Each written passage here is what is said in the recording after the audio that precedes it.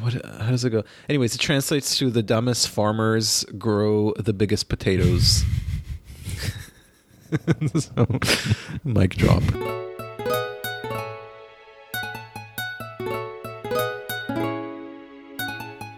How are you doing? I'm good. We might have a new soundtrack today in the background. We got Kasha a new chew toy, which she's been devoting herself entirely to. So instead of a low drone of snores in the background, today you'll hear the sound of her chewing this rubber bone. Cute. She's so sweet. She is sweet. And by the way, happy Lesbian Visibility Day to you, Prashant. Oh, thanks. To me and Elon Musk's ass, according to Azealia Banks. How did you celebrate? I didn't moisturize my skin. But honestly and truly, shout out to our lesbian friends. You are exactly. The unsung heroes. I agree. Of our homosexual lives. You are not the squeaky wheel ever. Yeah. You're not hogging attention like all these fages out here, especially in New York. I personally never met a lesbian who was a mess. I'm sure they're out there, but I feel like it's the exception to the rule. It's always an outlier. Yeah. The G's are definitely the mess of the LGBT sandwich. For sure. And I'm sorry we crack all these jokes about you, about you rushing into commitment, etc., bringing a U-Haul to a second date. Which I wish I could do, but I've been single since 2012. So, well, once you get to that second day, get your Robin and Vinch's truck and be like, sorry, it's parked outside. And it has the soft top on it, so we need to get moving because someone could slash it and steal the contents if we... Maybe Freitag could make a wallet out of it. Oh my god! I still have one of those. I kept it for nostalgic purposes. I remember this girl in my class had one in architecture school, and it just smelled so bad. It had that like horrible off-gassing smell. I love that. Honestly, those things should make a comeback. Like totally. Bottega Veneta, whatever they're called, should really get on it. Bottega Veneto. Vendetta. What else should make a comeback from like the aughts, since that's just around the corner, obviously. What about those shoes I sent you this morning? What are they called? Oh, those ugly diesel sneakers, like the low kind of casual shoe. Yeah, that go with like a boot cut jeans. Diesel jeans as well. Remember, like circa 2005, these. Oh, of course. These like very distressed $400 diesel jeans that there were guys in my class wearing them. It's just so wild to me that was the thing people spent so much money on back in the day. Sort of brand recognition, especially back then. Like that was a lot of money back then. That's even a lot of money now. Like I would not spend $400 on jeans. That's insane. Yeah. I mean, the only thing people in my class, like the rich kids, would spend money on was a G-Shock watch. That was a status marker, but yeah. I don't know. Can I just say unrelated? Like every time we start this recording and I open FaceTime and it opens the camera first thing, I recoil because this front camera is just so terrible that it just makes my heart go out to people who have to zoom on a daily basis for work and have to look at their faces at this like horrendous angle. I know. I don't know. I have like a 2015 MacBook Pro and the camera's just terrible. Like I'm in a brightly lit room now, and if I kind of pull up the camera, it's just...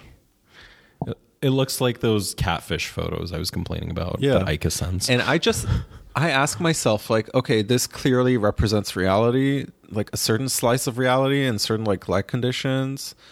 And so, but I ask myself, like, how much like percentage of reality does it like represent? Like, do I look like that 30% of the day, 40% of the day? Because if that's the case, I'm in trouble. Yeah. It's just terrible. It's also like I'm backlit because I sit in the kitchen and light's coming from like the from the living room, and there's just nothing worse than that form of backlight. By the way, I just want to announce that this episode is just going to be 100% about us, and there will be no art mentioned. So just stay tuned in. Yeah, we've been getting complaints. I guess we're just that kind of boring. Yeah. Your quip about the FCC was right. It was very prescient. I mean, it's true. Yeah, our stans are not happy. But I mean, I told Jordan this morning, like I can't talk about art to that extent and to that depth every single week. Well, what is there to talk about? Yeah, exactly. Like I don't like sleep, eat, breathe, and whatever art. Like I need a break, and this podcast is also like definitely upped my my sort of cynicism. The cynicism in my blood. But we are an arts and culture, contemporary culture commentary podcast. Mm-hmm. We are bold and brash personalities. We're vaxxed and waxed now. Yeah, I got vaxxed on Friday and got sick 36 hours later from AstraZeneca. So, wait, what did you get? I didn't realize you actually came down with something. Oh, really? Yeah, I thought you were just being like mildly fatigued. No, I got Friday at 8:30 a.m. I got it. The first day I was fine. I just maybe felt a bit tired or whatever. But also I woke up super early to go to the appointment. And the next day I woke up Saturday morning. Also felt a bit sluggish. Excuse me, a Wendy burp. At least it wasn't the other one. And woke up, felt a bit fatigued, kind of had this hangover feeling, you know, like I had 3 glasses of red wine the night before kind of feeling, where you just kind of feel dehydrated and like a slight headache. I met a friend of the pod, Nikki, for a picnic in Prince Lauerberg. I cycled there. We sat on a bench. We had like really fun sandwiches we made. And then when I got home, and it was just like a 15-minute bike ride to get home, I felt a chill when I got back. It was like I ended up being like I went into bed in all my clothing, pulled the covers over, and I was just chilled. So it was obviously kind of like a fever starting. And I subscribed to the reality streaming service HeyYou and started watching the current season of Keeping Up with the Kardashians, and lost interest 2 episodes in. And I started... Wait, does Van Jones make an appearance? I hope so. He's a snack and a half. He is. How will she ruin his life, though? I wonder. Exactly. It's like, oh, the hottest man you've ever dated. Also very accomplished. And yeah, you'll ruin him. So I totally picture him in that like bootcut jeans and those diesel shoes, by the way, under the desk. Totally. Yeah, there's just a blazer on top. Yeah, which is funny because Jeopardy this year has a rotation of hosts every 2 weeks, and we're currently on the Anderson Cooper. Oh God. Cycle, translucent, and he's much skin translucent. He's much better than the one before him, which is one of those football players. I'm totally forgetting his name. Oh, I wish that giant Polish can at the podium. The whole family. Yeah, they're hot. Remember on Shark Tank? Yeah, I mean they're not literate per se or are able to complete a sentence, but still. Oh, Aaron Rodgers was the host. You know him? Yeah. I'm surprised he was the host. He's just like, first of all, I don't know. He's like dead as a doornail, basically, when it comes to like expressing himself intellectually. It was just such an odd choice. And there was a lot of uproar because I guess Dr. Oz. Oh, Dr. Oz, I guess I missed him because I was out of town, but he was also a guest host for like 2 weeks. Oh, yeah. The pseudoscience doctor accusation. Oh my God. I also missed Katie Couric. Oh, I love Couric's, her. Damn. But LeVar Burton's still coming, right? Who's that? LeVar Burton from Reading Rainbow. Oh my God, he's major. It's because you didn't grow up in North America. It's okay, we'll catch you up. There was a show called Reading Rainbow, and it was to encourage children to read, and it was on PBS. And LeVar Burton was the host of it, and we all grew up with him. Oh my God, sorry, yeah, we didn't get that. He's this sweet black man. Yeah. Well, speaking of sweet black men, Bill Whitaker is the next one. From 60 Minutes, and then Buzzy Cohen, no idea, a Jew, former Jeopardy champion. Well, speaking of Jews, Mayim Bialik. Yeah, she's the one after this Buzzy Cohen guy. Damn, can't wait for her May 31st through June 11th. Yeah, I would actually be down for her just staying on as the host. Like, yeah. It really depends on whether she's charismatic, because some of those guest hosts, you'd be surprised, they like come on the stage and they're just, it's like dead air. And then Savannah Guthrie. Love her. Dr. Sanjay Gupta. Why? CNN chief medical correspondent.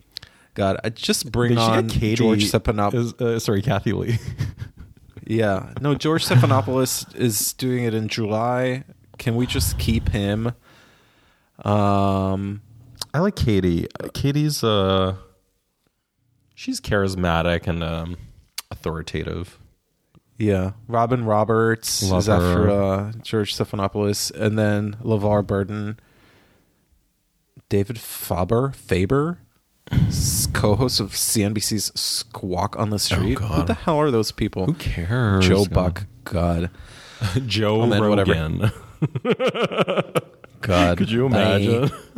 Actually, Howard Stern would make for a great Jeopardy host. Should we audition for Jeopardy? They should do like a duo hosting of Roseanne and Sandra Bernhard. Oh my God, Sandra Bernhard would be so good. She would be amazing. Wait, they need to do an SNL skit. Wrong. Yeah.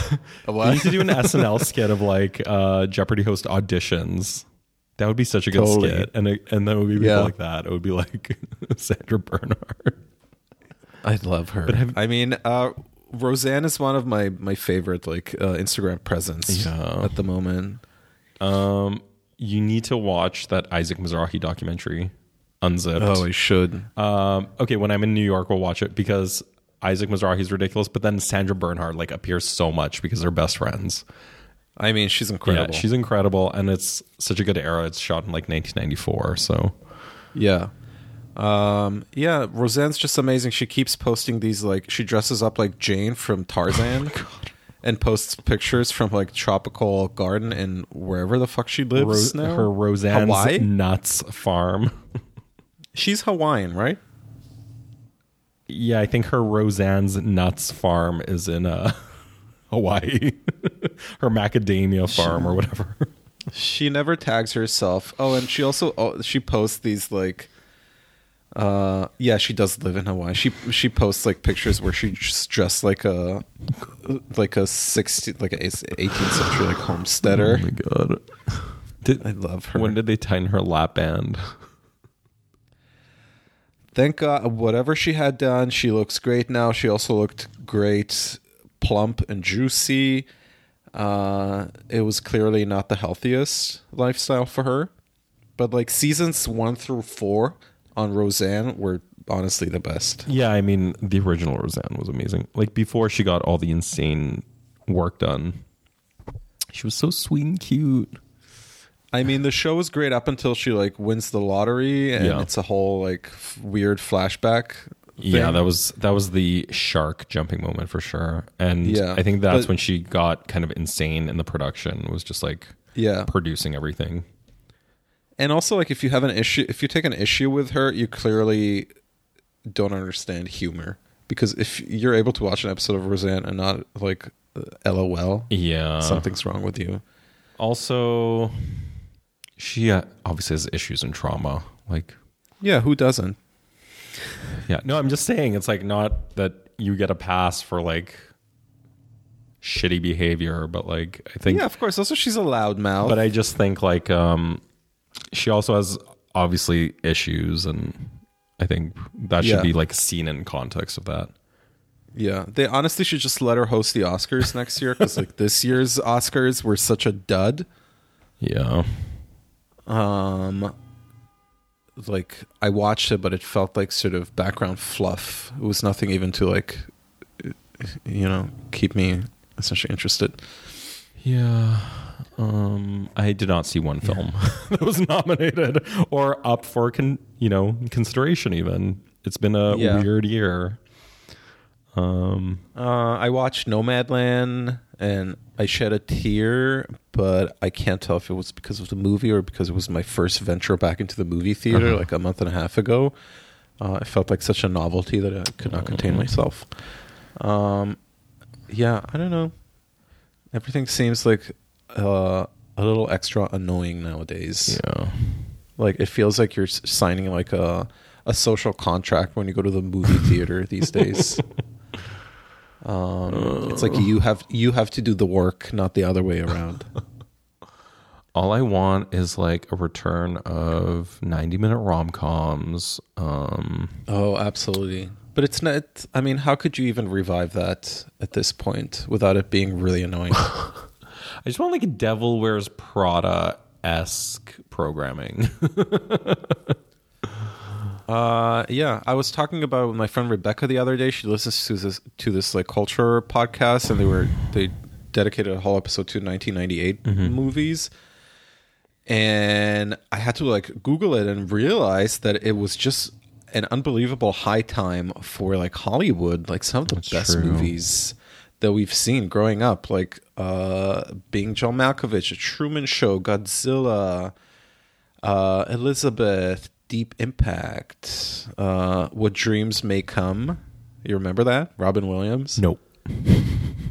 It's like an afterlife movie. It's really sad. Well, the 99 was crazy, I remember. It was like American Yeah, Beauty, like... Yeah, insane, like high quality. Yeah. No, I mean, it is... Great Expectations, Saving Private Ryan, City of Angels. Oh my God, with the Johnny Resnick soundtrack. Yeah. Oh my God.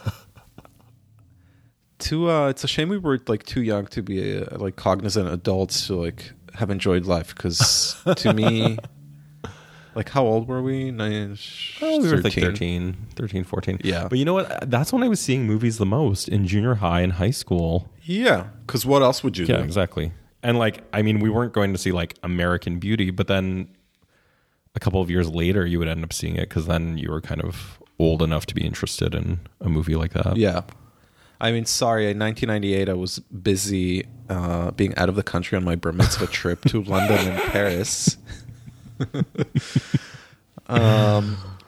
Which was such an amazing formative experience for a 13-year-old. Like, it was my first time out of the country. Sorry I didn't grow up in North America and had like multiple jaunts as a grade schooler to Yeah, like exactly. Africa, like charity trips to Africa. Yeah. Costa Rica with a New York Times writer. Oh my God. I'm so curious how that went down. Is that like something they force New York Times, like old staffers to do on the side? The whole trip just sounds shady. Yeah. Honestly, I miss him because I'll never forget those daily episodes he was on when we were doing our residency in Italy. Yeah. It was so informative and like frightening at the same time, and nobody else could have, served it in that tone except for him. Yeah. He was the voice of authority and reason. Yeah. And he's a fucking cranky New Yorker. We know the type. Like, we just know the type. They also just lifted the outdoor masking mandate here, so like I'm ready to start calling out people for wearing masks in public. Oh my! Well, the in this house we believe in science crowd is melting down right now. Totally. Just when I ordered you that facts matter bumper sticker. Yeah, I should just walk around with a Facts Matter t-shirt so like people can't accuse me of being this or that. Is there like something with like an infantilized Dr. Fauci as a superhero t-shirt or anything I can get when I'm there? We should make one. Yeah. We should totally make one. We can sell it on Canal Street. Totally. My new favorite disgusting corner of Broadway and Canal, where the whole Prada Gucci on a blanket on a sidewalk phenomenon has really exploded. It's incredible how certain things just sort of don't change, and that sort of slice of New York it's kind of like a cockroach that will survive a nuclear holocaust. It will outlive us all. Oh my god. The first thing I ever bought on Canal Street was an LED scrolling belt buckle in 2005. Really? Yes. Wow. What compelled you to make that purchase? They suddenly became a thing. They were popping off. Never seen it before. They were hilarious. It was a fun novelty. And it was all over Canal Street. And I saw people on the street with them. I was like, I need to get the LED belt buckle. The kids at school are going to crap when they see this. That was a good Michael Cora impersonation. I gotta say, I went with a friend of the pod, Steven, on a gallery tour this weekend because he has a beautiful piece in a show up at the moment at Gern Gallery, GERN in Alphabet City. Also, his girlfriend Catherine. Oh, nice. And but we started our gallery hopping on the all the way on the west side and like the far end of Tribeca, basically. And that's one of the things that truly changed in the city, like pre and post pandemic. I would like never go gallery hopping exclusively in Tribeca. And I would usually make a jaunt into like Chelsea or go see a museum show or whatever. But like this time around, we met all the way out west and sort of made our way east. And it's sort of a landscape that is not like all that etched into my muscle memory, that part of town. Yeah, only Taylor Swift's house in Tribeca. That's the only site you know. Yeah, basically. Like, I don't have my go-tos in Tribeca. I don't have my automatic route or anything like that. So it felt like, experiencing things for the very first time. So we actually saw a group show in a gallery that I'm forgetting the name now. It was pretty nice. Went to see... So I'm going to have to pull up my archive of stories just because my non-COVID brain fog is kicking in. But I love the work that Stephen is showing in the show. I really like that painting. Yeah, it's very nice. Everybody check it out. We should post it on the Instagram @Thoughts on Art. That's thoughts with a 0. Yeah. And make sure you share us on all your platforms. Yeah, what did I see? So the gallery is called Theta, Theta. It's a really nice group show. And then we went to Luring Augustine's space in Tribeca, where there's a Sanya Kantorovsky show. Oh, nice. With some funny face. It's called Recent Faces, and it's basically like portraits of like funny looking people. I have that's basically the smart and the dumb way to describe it. Am I in it? Went to the Hole, saw the Eric Shaw show, which was Bernie the Palm there? No, he wasn't. And I wasn't even greeted hello upon entry, and the guy behind me, who was in a blazer, was very amicably greeted hello. Oh. And I was thinking to myself, you don't know my net worth. True. Your connections.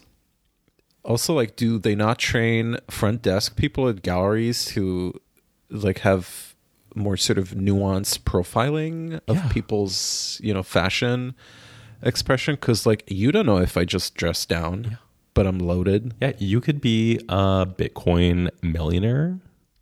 Yeah, a tech bro. Yeah, basically. I mean, have you been to the Hort collection in Tribeca? Yes. Do you know what they look like? Yes. Okay. Exactly. He basically looks like what's his name? I forget. Michael Hort, Susan and Michael Hort. They basically look like the quintessential I wouldn't just call them rich New Yorkers because it's a very sort of specific, intersection of New York City wealth.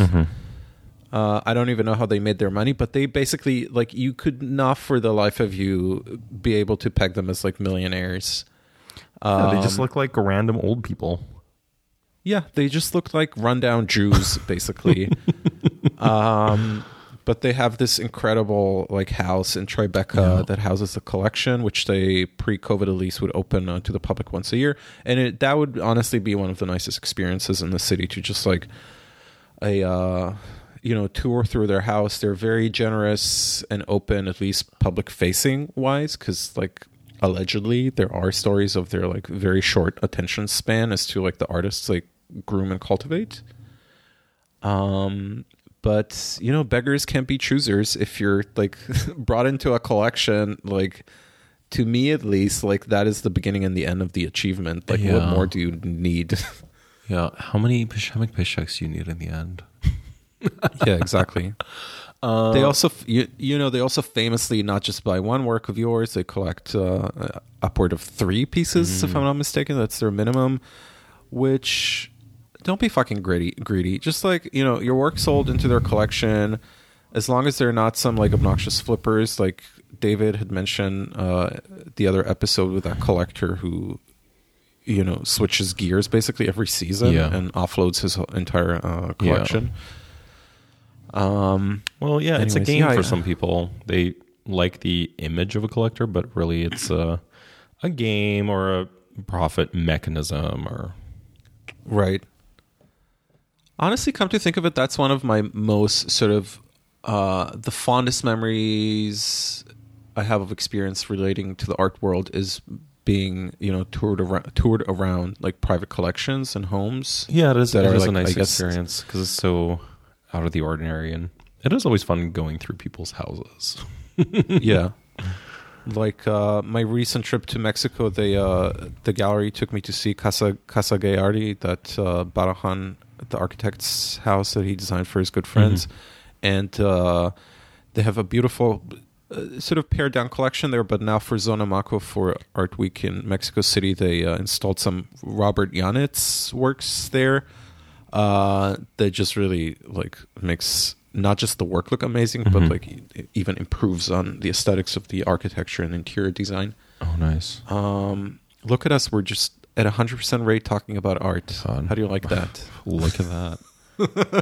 What's next? We're going to talk about the pros and cons of black gesso versus white gesso. What is your stand on that? Actually, I started using black gesso a month ago, and it was amazing.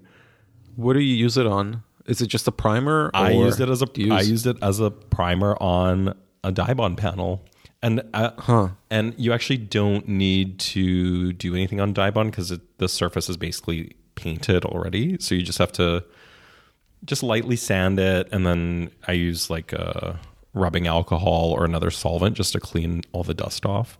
But even apparently that's not necessary.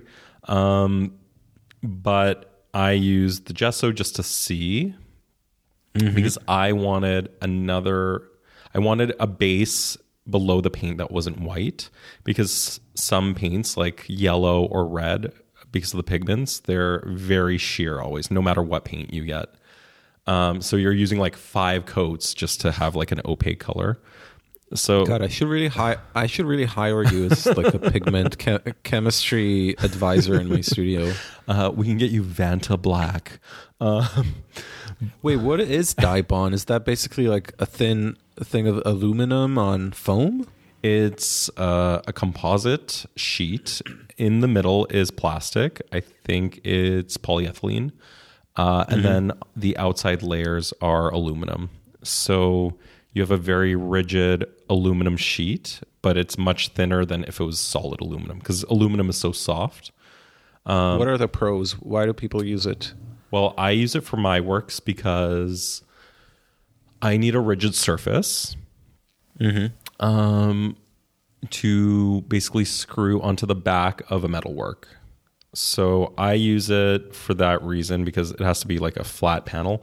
If it was wood, the wood could warp over time, or could crack. It's also kind of more fragile. Yeah.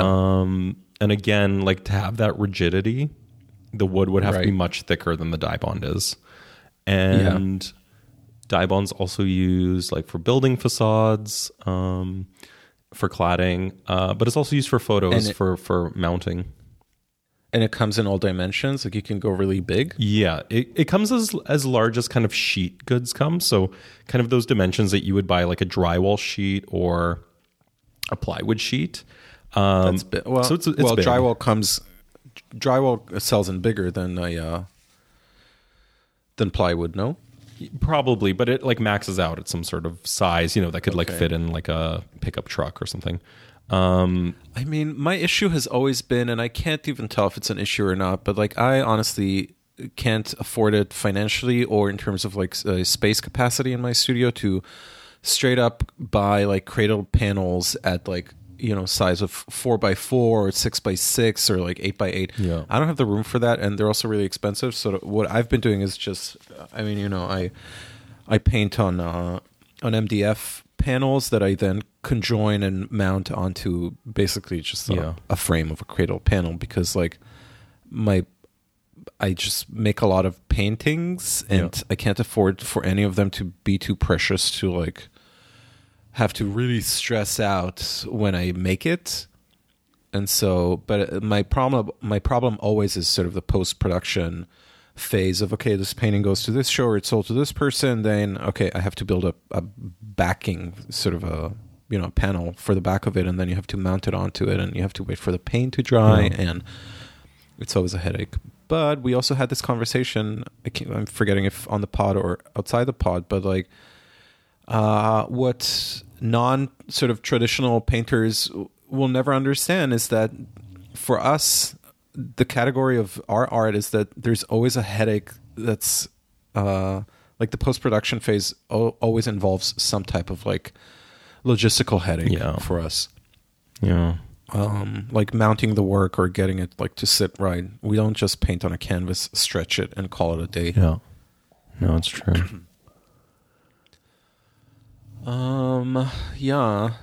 Maybe we wanted to talk about this super annoying New York Times article that was published actually 6 days ago.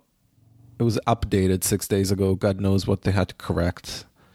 You have it open? Yes, I do. Okay. It is entitled "Welcome to the YOLO Economy." Burned out and flush with savings, some workers are quitting stable jobs in search of post-pandemic adventure. Okay. YOLO, a term popularized by Drake in 2012. Thanks, NYT. Yeah. 2012 called, Yeah. basically. So something strange is happening to the exhausted Type A millennials workers of America. After a year spent hunched over their MacBooks, enduring back-to-back Zooms in between sourdough loaves and Peloton rides, they are flipping the carefully arranged chessboard of their lives and deciding to risk it all. Some are abandoning cushy and stable jobs to start new business, turn a side hustle into a full-time gig, or finally work on that screenplay. Others are scoffing at their bosses' return-to-office mandates and threatening to quit unless they're allowed to work wherever they want, whenever they want. So this article goes on to talk about actually in insane depth at how basically everyone is either exhausted, burnt out, or traumatized at this point in time, and they're willing to essentially switch around all their sort of their wealth cushion into endeavors that are basically are within reach to them, because whatever, there's no risk in any of this type of change for them. And one of the people they interviewed is quoted saying, so Brent Williams, 33, a lawyer in Orlando, Florida, had his YOLO epiphany during a Zoom meditation in February. So it's a mediation. Oh, sorry, mediation. I was like, okay. A meditation would have been even better. That would make more sense. I realized I was sitting at my kitchen counter 10 hours a day feeling miserable, he said. I just thought, what do I have to lose? We could all die tomorrow. So he quit, leaving behind a partner position and a big firm salary to take a job at a small firm run by his next door neighbor and to spend more time with his wife and dog. I'm still a lawyer, he said, but I haven't been this excited to go to work in a long time. First of all, you're 33. You could not die tomorrow. The chances are slimmer than slim. And so maybe the New York Times should have disclosed to us that they've interviewed a neurotic hypochondriac. Also, you're 33. How long have you actually been working for? Yeah, exactly. As a lawyer? Olivia Messer, a former reporter for the Daily Beast, also quit in February after realizing that a year of covering the pandemic has left her exhausted and traumatized. I was so drained and depleted that I didn't feel like I knew how to do my job anymore, she said. So Miss Messer, 29, announced her departure and moved from Brooklyn to Sarasota, Florida, near her parents. Since then, she has been doing freelance writing as well as pursuing hobbies like painting and kayaking. Girl, your problem is that you was working for the Daily Beast to begin with. Again, you're also 29. You're 29. This truly super young, ripening and maturation. I don't understand the youth these days. Well, because they had helicopter parents that just coddled them. Just call it what it is. You were just basically interning at the Daily Beast, and they discontinued your position or downsized or whatever. Even though this past year, I guess the Daily Beast has seen more clicks than ever before. Yeah. But also just how is everyone exhausted and traumatized? They all just sound bored. But guess what? All their aspirations of their new jobs, they're going to be bored after a year or two. They're just. Yeah, basically. They're and they sound spoiled. Do they realize the meaning, the actual meaning of the word traumatized? Do they realize what it takes to traumatize the soul? I'll tell you, it's not working for the Daily Beast. Actually, to be honest, I would be traumatized if I had to work for the Daily Beast. And also, I guess the New York Times has just made languishing the word of the year. Oh, God. It's because... Yeah. We learned about it from the Mariah Carey song. So thanks, NYT. It says, if languishing in 2021's dominant emotion, YOLOing, may be the year's defining workforce trend, a recent Microsoft survey, thanks, found that more than 40% of workers globally were considering leaving their jobs this year. Blind, an anonymous social network that is popular with tech workers, recently found that 49% of its users plan to get a new job this year. I mean, I'm sorry, globally, 40% of workers globally, did you interview I don't know, COVID ward workers in Bombay, Mumbai? Yeah. I don't know. It's not the same as your New York, Brooklyn-based Daily Beast freelancers who's okay, whatever. I'll just up and leave and go to Sarasota to live with my parents. Near my parents. Near my parents. Sorry. This all just sounds like rich people problems. I just have to say, it absolutely is. This article. Yeah. Mr. Mosley recently decided to leave his $130,000 a year job before June 1st. The date his company is requiring workers to return to the office. I mean, I will say, friend of the pod, Rebecca has told me last week that she finally got that dreaded email from her employer announcing the return to office date. She's been really sorry if I'm. I don't think she listens to the pod, but she's been really thriving at home. So the whole sort of WFH change has been great for her. But and hard for others. I think it's and hard for others, of course. Yeah, I mean, clearly, if you don't have children, roommates, or whatever, you are, you're well off in that sense. Yeah. I just I kind of resent this overuse or manipulative use of the terms burnout, exhaustion, trauma. It's just such a it's a page out of the the annoying woke book where everything is sort of dialed up To 11, beyond the Well, it's exhaustion. My father working as a janitor, doing backbreaking labor, or at a factory. Not to diminish like managerial class tasks of Zoom meetings and emails, because I mean, I also do these things, but yeah. I think I don't know. You should be happy you're not on a production line somewhere like countless people in your community. Whatever happened to just having a modicum of shame and like complaining, like airing your complaints to anyone else other than your immediate partner or your like the people you live with?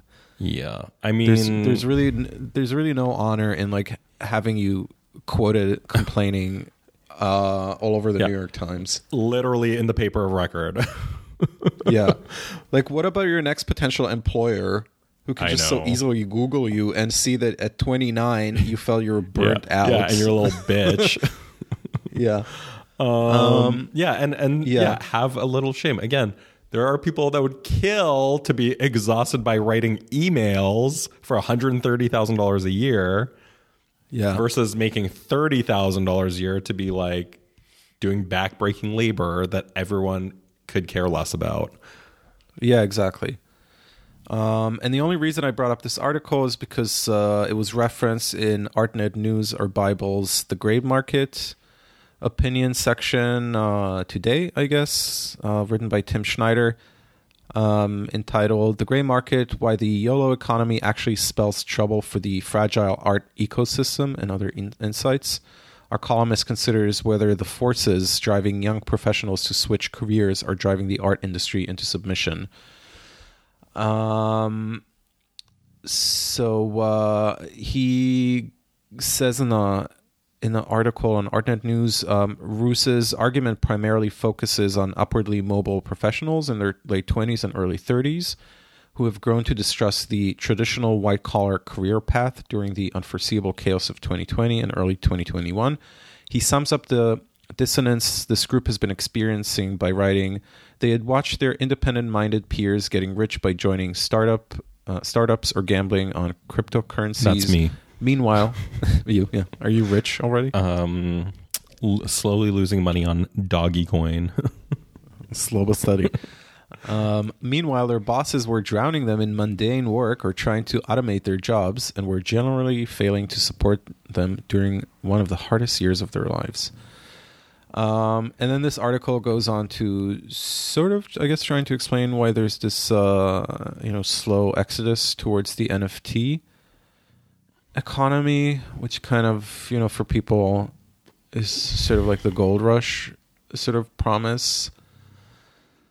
Well, Amir, we just don't get it because we're like really lame and old and like we're not cool. No, excuse me. We do not get it because we're neither Zoomers nor Boomers. Exactly. We're neither Kenny Schachter nor Cherry Salts. Those are the two ends of the spectrum of the Ella Emhoff's Tangled Curl. Oh my god. the single curl. What was this other bit I wanted to quote from the ArtNet News article? I guess he also talks about the fact that he tries to like equivocate it to potential burnout among artists. Trying to see if like artists these past year have like suffered sort of the brunt of the economy kind of stalling or going on pause, and their chances of making sort of a living for themselves in this past year. If the diminishment of that is also like leading to like an exodus from the more traditional art making sort of environment into the more cryptocurrency sort of mentality of the NFT kind of realm, which kind of made me think that I don't know, personally for me, working as an artist in this business, I only realized it way too late in the game, when it was like too late to make any career switch, that like I'm in this for like better or for worse, and there's truly nothing that you can do to like accelerate your exposure, success, or whatever in this field. Yeah, totally. And so, like, I guess my experience, I don't know if it's been yours this past year during COVID, is that you were just like, okay, bring it on. Whatever will happen, because it's not like we were, on like the peak of Mount Olympus and now we're going to fall all the way down. Yeah, exactly. I think we're just more sort of, we're weathered to deal with, like, as jaded artists, we're, I think, more weathered to deal with the punches life throws at us. Yeah, I agree. I think I was, when kind of the pandemic started, I was worried and freaked out. But I mean, like you said, we're already in this very uncertain business, because it is. Yeah, it's constantly throwing punches. So COVID didn't really change anything in that regard. Yeah. And also talk to some, like, very established artists in this field, and regardless of COVID, they will also tell you it ebbs and flows, even for them. Yeah, even super successful artists, it's not a constant upward line and constant activity and stuff to do, and it's not like owning a shop, and Right. I mean, the only thing that truly took a hit this year for artists who are, having a moment was just the whole visibility kind of inertia. Yeah. I guess that took a hit, and for artists who, I guess, they're speculators and or dealers were hoping for 2020 to be their, like, catapult upward. That took a hit. Yeah. But having said that, and I don't mean it cynically or in a bad way, but like, those are a few. There weren't a lot of them. Like, still, if you look at sort of the grander scheme of things, like, the vast majority of artists didn't have those, like, potential springboard opportunities in 2020, and so they just, like, kept business as usual, basically, which was to just make work in the studio and hope that something will happen, which, if anything, in 2020 was made slightly more possible by way of the collapsing of these barriers that made it more possible for you to interact on a direct level with collectors, dealers, whatever.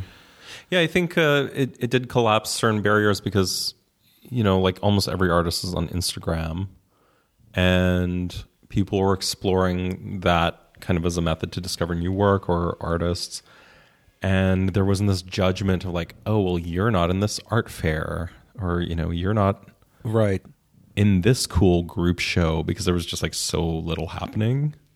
So maybe that was a good thing, that it kind of leveled the playing field in a way. Mm-hmm. And it's funny because with all the talk about NFT, my Instagram browse feed has also been exploding with a lot of SpawnCon from like artists' private studios, which I think is beyond legitimate to just promote your own work as a completely unknown artist who has a thriving whatever, like, studio practice. Totally. I think if anything, that's the model for a more sort of low entry level artist to like make it, because like, I don't know, if you're a consultant, or if you're like a designer or whatever who's looking to like furnish an apartment or just stage it or whatever, all you have to do is go on Instagram, and sooner or later you'll get totally promoted this or that artist for a reasonable price, I'm sure. Oh, definitely. And that's the thing, you don't have to wait around for opportunities. You can make your opportunities, because I mean, with or without provenance, your work is going over the couch. That's where it's hanging. Yeah.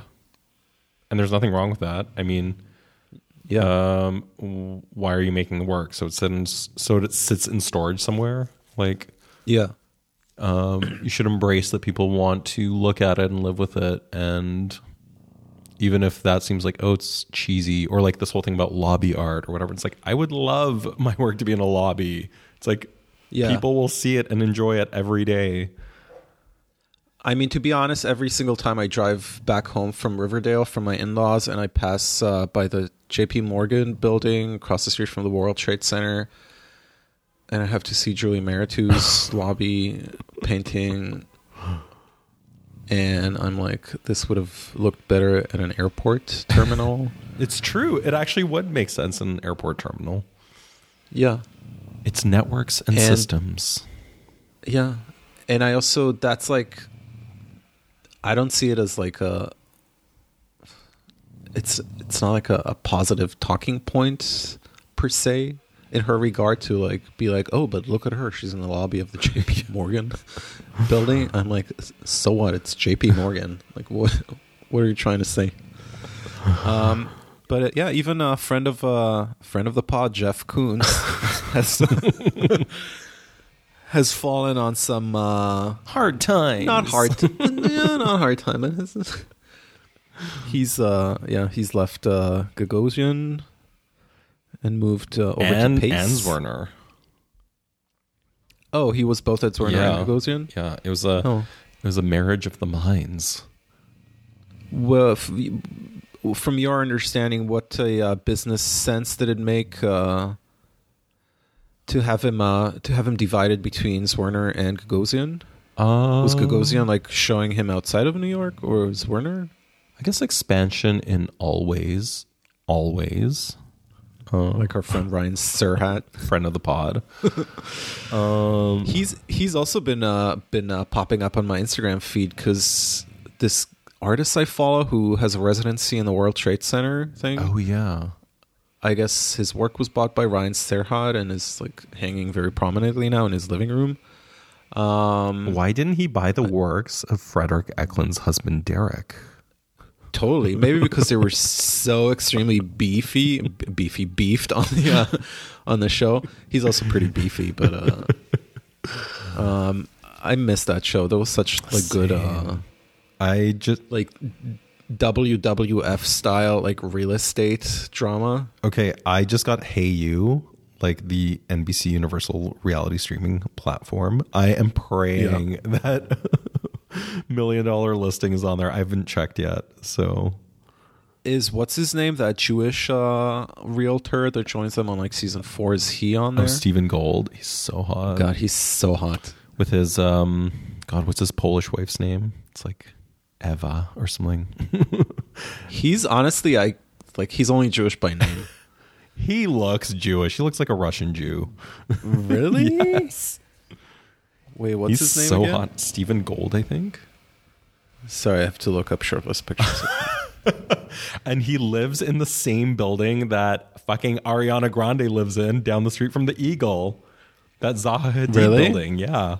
Oh my It's in God. one of the episodes when they have a baby shower.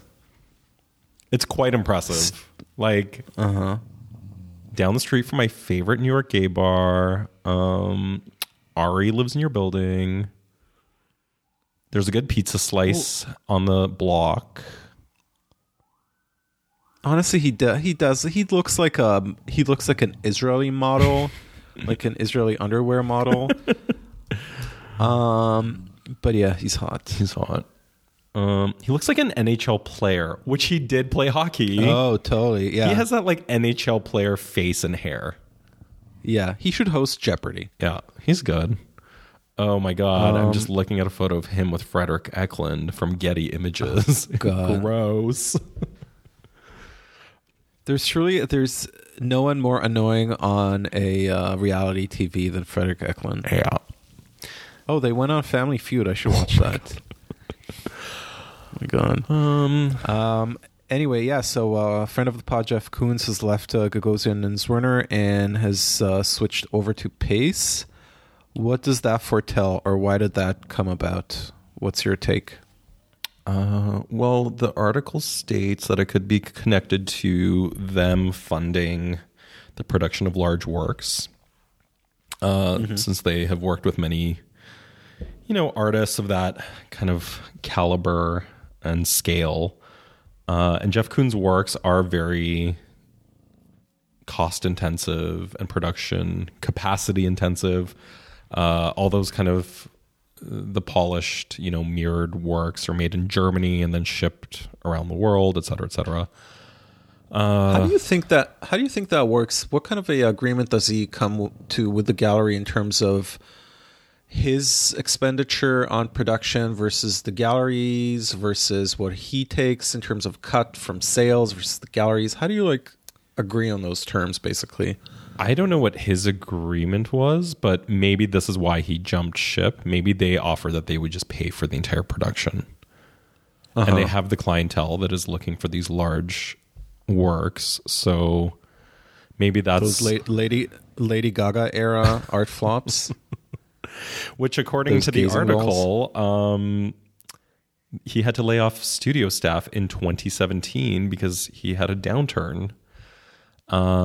Because there were reportedly lackluster sales of his gazing ball paintings, which he showed at Gagosian, which I agree, those were garbage. And so was Lady Gaga's appropriation of that aesthetic. Yeah. I think the gazing balls in and of themselves were fine. It's just a whole juxtaposition with those classic works. It was just a little it was cheesy, tacky. Yeah, it was tacky in the wrong way. I mean, Jeff Koons knows how to do good tacky, and that was just corny.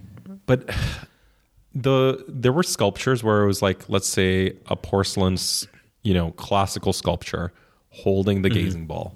That I can accept. Yeah. Right. Because, there's like the white of the porcelain with the metallic blue sphere.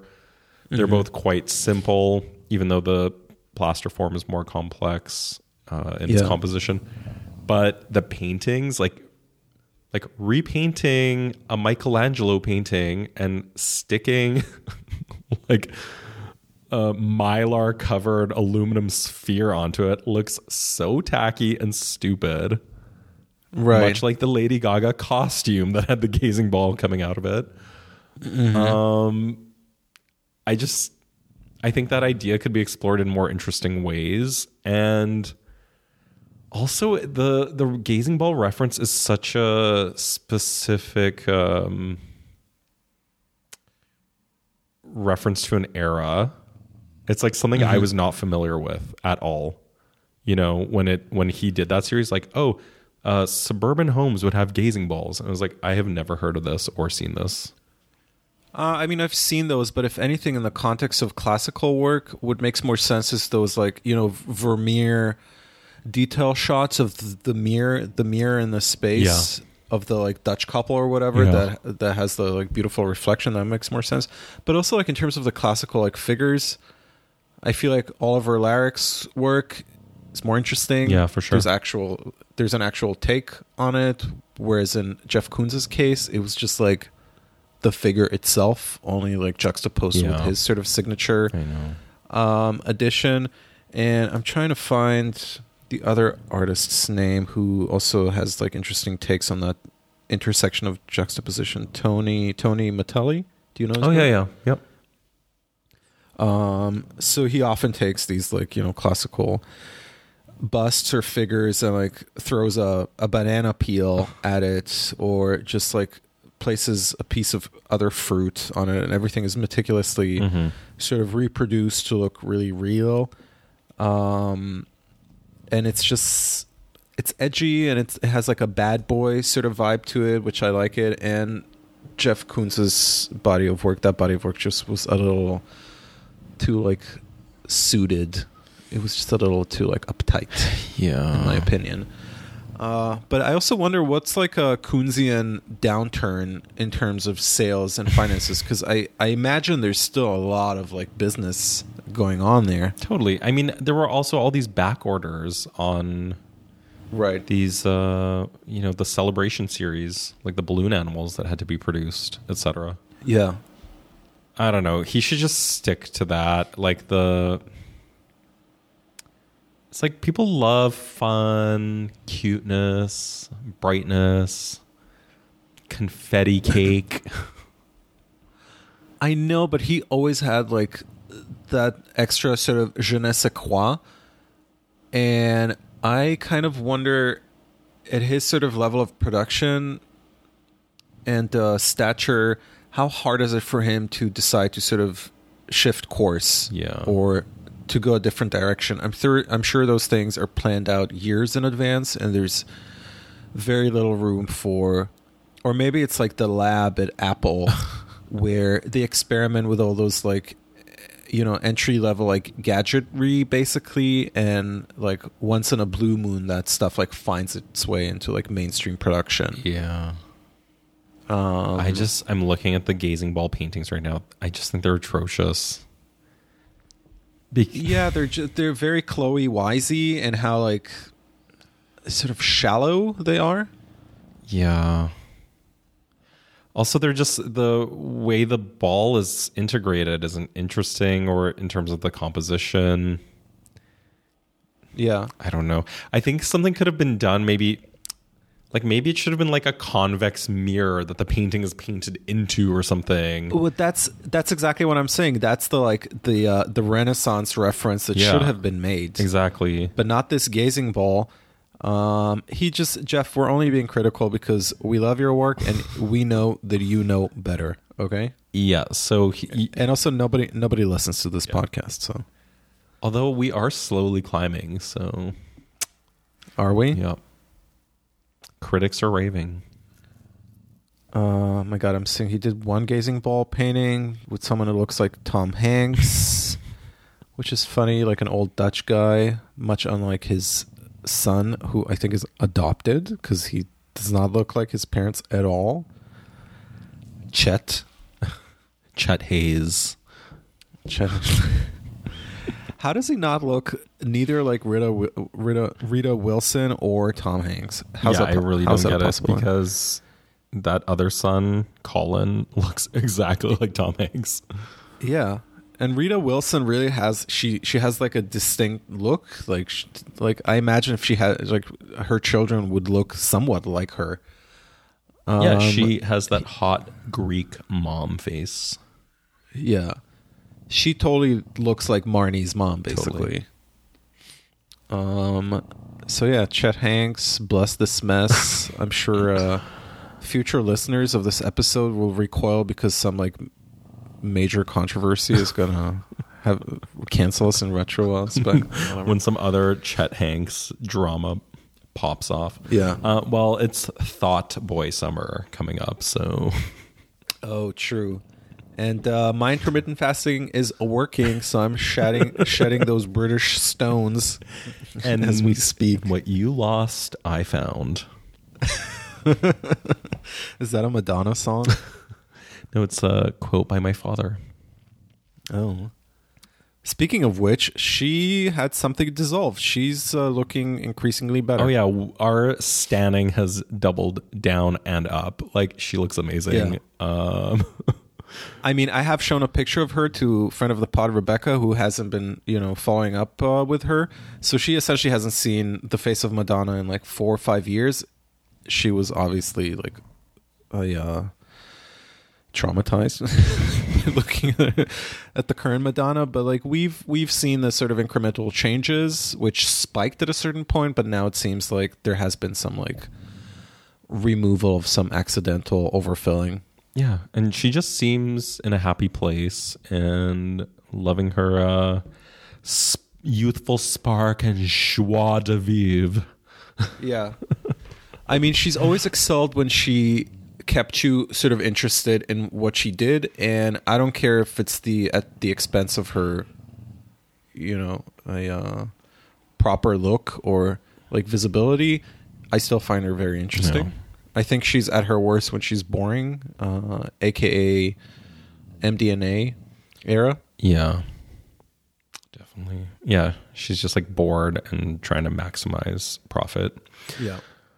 And that has been the conclusion of Lesbian Visibility Day. Which actually totally happened to me a week and a half earlier when I had to take my Subaru to the dealership for its 6-month maintenance.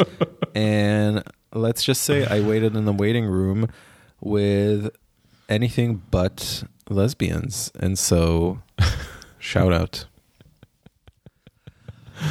Yeah.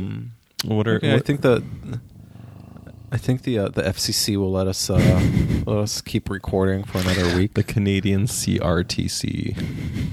Oh my God. We have to inject 33% Canadian content into this episode. Oh my God. Were you also standing for Justin Trudeau's taking off of his shirt to get his no, he's disgusting. jab this way? He's disgusting. He has a cultural appropriation, like Pacific Northwest. God, First that Nations shoulder tattoo. Yeah. Damn. Girl. It looks like he looks like it's like a tattoo The Rock has. I don't know. It's sad. Anyways, for such a pretty boy, I would also expect him to like invest a little bit in I don't know, in his torso, like muscle mass. I'm like, is that a Haida graphic he has on his arm? Can a specialist from Christie's please email us and let us know? Oh my god. Yeah, so just to go back to the YOLO article, do you have any YOLO tendencies at the sort of tail end of the pandemic? I don't want to jinx it, but No, I am constantly trying to think of like a get rich quick scheme because I just want more financial security in my life. I mean, you're not a Jew. Those things just don't come naturally to you. So our forefathers might have commingled sexually back in the day, but you lack well, that. Well, then maybe you can help gene. me. Maybe you can help me come up with ideas, and I'll just execute them. tell me how to do it. I'm Jewish. I'm gay. I'm white. Where's the money? Where is the money? Exactly. So I'm trying to think of like a side business, something that just like, that's how you end up buying an apartment, because clearly it's not happening in the art world unless you're super successful, So I mean, with your current funds, you can buy an apartment somewhere in like rural North Carolina. Yeah, that too. I'm very fortunate that this is the focus of my professional time, being an artist. But it would be nice to buy an apartment or something and not worry about like, can I make the mortgage payment next month? Because I have random amounts coming in. Yeah. Do you think it's telling that the past year hasn't really changed anything in our artistic approach? Because I mean, the past year it's been extenuating circumstances and pretty extreme, and everyone keeps like rooting for some like, a cultural like sea change to the tune of like, a post-war sort of shift or something like that. But like, I don't think so. I feel like I've been waiting for it this whole past year and it's just not coming. Like, this change. I've experimented with, excuse me, Jesus, this ice cream keeps burping up. I had more time at home because we all did. Like, I was just trapped at home, especially before being in Berlin, and my studio's at home. So I did have kind of more time to explore and experiment with things. But they haven't necessarily kind of like made it into my work, but maybe one day they will, or maybe they have informed certain things. Actually, but I mean, you know what, like the paintings that I'm doing for the show in Paris, I think that stemmed from like an experimentation I was doing with like different color and stuff in a different way. Like I was making these kind of like oil paintings on canvas with a certain color palette. And I think that made its way into what I'm doing now, connected to kind of like what my work has been for the last while. So I guess that has done something, but I don't think there's like some seismic shift where it's like, oh my God, my whole perception of life in the world has suddenly changed. Like what? But like you don't feel like the whole sort of trauma or whatever you want to call it of the past year or the darkness sort of has infiltrated your psyche and has impressed your artistic approach, I guess is my question. Because like the whole cultural sphere is rooting for that. Is my feeling. I think there's like certain things where it's like anxiety and unease at times, but I don't know. It's hard to say. Also, I don't know that you have to be able to translate anxiety into something visibly understandable or communicable. maybe this sort of expectation for a seismic cultural shift is not going to happen because maybe, I don't know, people don't have the capacity to truly process things on a more fundamental and deep level, and it shows in the likes of that New York article where people are just so used to like complaining on a superficial level, which to me sends the message that people are just not truly in touch with sort of deeper changes in themselves. I don't know. Everything just, if anything, this past year has only gotten more superficial. I feel like, and people's only way to deal with it is just to like complain. Yeah, there's not a lot of sort of introspection. Yeah, on a deeper level. Yeah, I don't know. It's been a rough year, but it's more rough just in ways like being in the state of suspension. But like we've all experienced those hard sort of moments. There's no doubt about those things. But is it even possible to have like bottled those moments and to have like converted them into artistic energy, and at the same time send a message to the world or sort of be at the vanguard of a cultural change? I don't know. We'll let the critics decide. Yeah. It kind of just, it reminds me of the Trump years where it was just this constant cycle of trying to understand the moment, to like crystallize it, to decipher it. And it was an impossibility. It was a lost cause to begin with. Yeah. Well, it's always difficult to make these like huge cultural pronouncements. It's like I remember after 9/11, there were all these articles that were like, "Oh, people are so rattled right now. They just want a return to comfort food." And it's like it was like writing a trend piece based on like no data or evidence of that trend happening. So it was like all these food trend articles, I remember, about like the return to comfort food. And you're like, right. But where did you get that from? You just like made up a hypothesis and now you're writing it as fact. Culture is just, made up on the fly by people in positions of power. And that it also kind of explains why art in the Trump era sucked, because people were just reaching for the very sort of lowest hanging fruit. Yeah.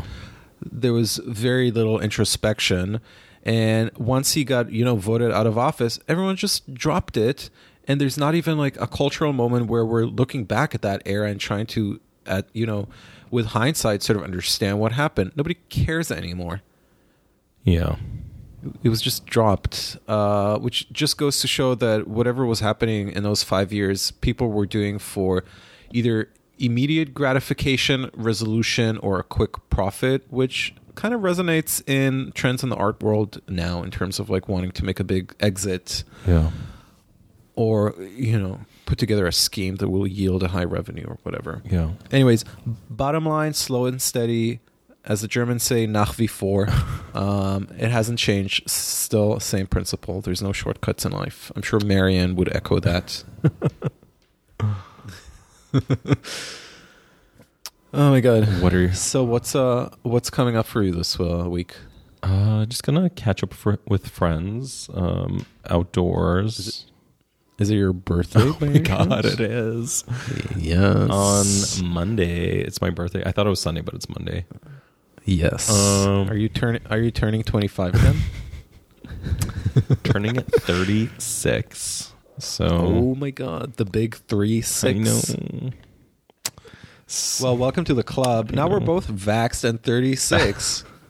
Amazing. We should get waxed together next time we're in. Oh my God. Like I did with friend of the pod in Warsaw a few years ago, Brendan.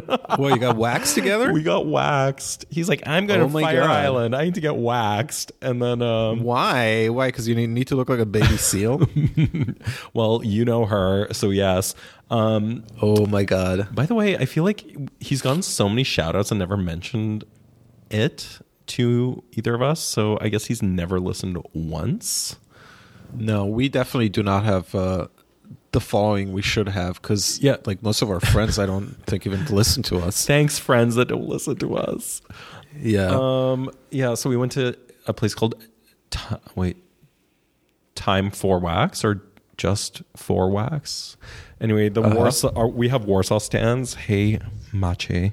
I will be quickly corrected by tomorrow morning. I think it's time for wax. Just for wax. Anyway, Brendan got, I don't know, a Brazilian or something. He's like, you should get wax too. Wait, did that include the butt crack or just the front? I don't know what he had done. But I had my little seal patch at the small of my back done. Oh, cute. And it felt really velvety. It was such a strange sensation. It was really weird and uncomfortable afterwards. Like super sensitive, and then when it started growing back, also your skin gets really sensitive and starts breaking out as well. It's just like, right. I'm sorry. Everyone just stop waxing. Yeah, I feel like if you get waxed for like sexual purposes, you need to do it well in advance because you have to like let the breakout sort of wane. Yeah. Yeah. What are you up to? Oh well. Well, I'm going home for my nephew's bar mitzvah next week, so we will be out because I'll be having a really condensed sort of 1 week only in Israel. But I'll be back fully locked and loaded the following week. And yeah, it's going to be for you Europeans and Canadians, it's going to skyrocket to 27 degrees in a matter of 2 hours here. So I'm going to hop on my bike and bike down to Brighton Beach and stuff my face with some Russian num-nums. I can't wait. I can't wait to go there with you. I've never been to Brighton Beach.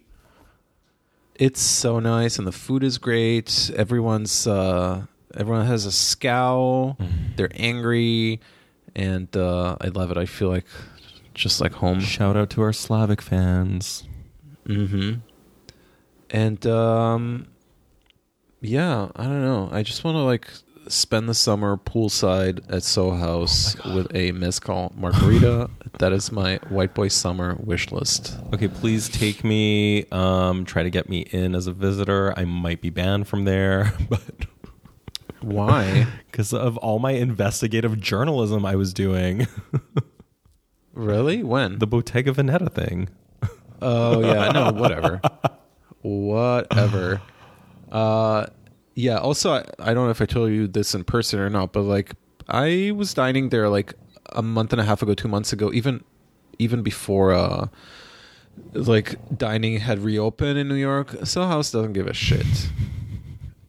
I also don't think they're supposed to like, they have to like abide by those rules because they have all these like exemptions for being a private members establishment. Sounds shady. Sounds shady, but whatever. Not my fault. Anyways, can't wait to just like seal that sort of put the seal on my intermittent fasting to prep my body fully for a hot boy summer, white boy summer. I have another like 6 pounds to go, so everybody please cross your fingers for me. I'm crossing everything. Okay, I'm going low carb. I want to be snatched when I get to New York. Yeah, you should. Because people don't actually want a bear pashemic, so that's actually not true. There's someone for everyone in New York. Everyone's really open-minded here, and yeah. Also, if you're a gym queen, it's truly your fault and your loss for narrowing down your options to that sort of minuscule granular level. True, it's your loss. Because you know what they say: "Ten bez brzucha sła borucha." What does that translate to? You'll just have to tune in next week and find out. That's on the Patreon level. Yeah. So, well, PayPal us. There's also a great saying in Hebrew, which goes "Bamidbar kol kotzu perach," which sort of translates to "In the desert, every thorn is a flower." I guess you know what that means. Okay, I'll tell you what mine means quickly. It's yeah. He without a belly poorly fucks. But it rhymes in Polish. It's really good. It kind of reminds me of that German saying that was told to me by by a rural kid. Die Dummsten Bauer. How does it go? Anyways, it translates to the dumbest farmers grow the biggest potatoes.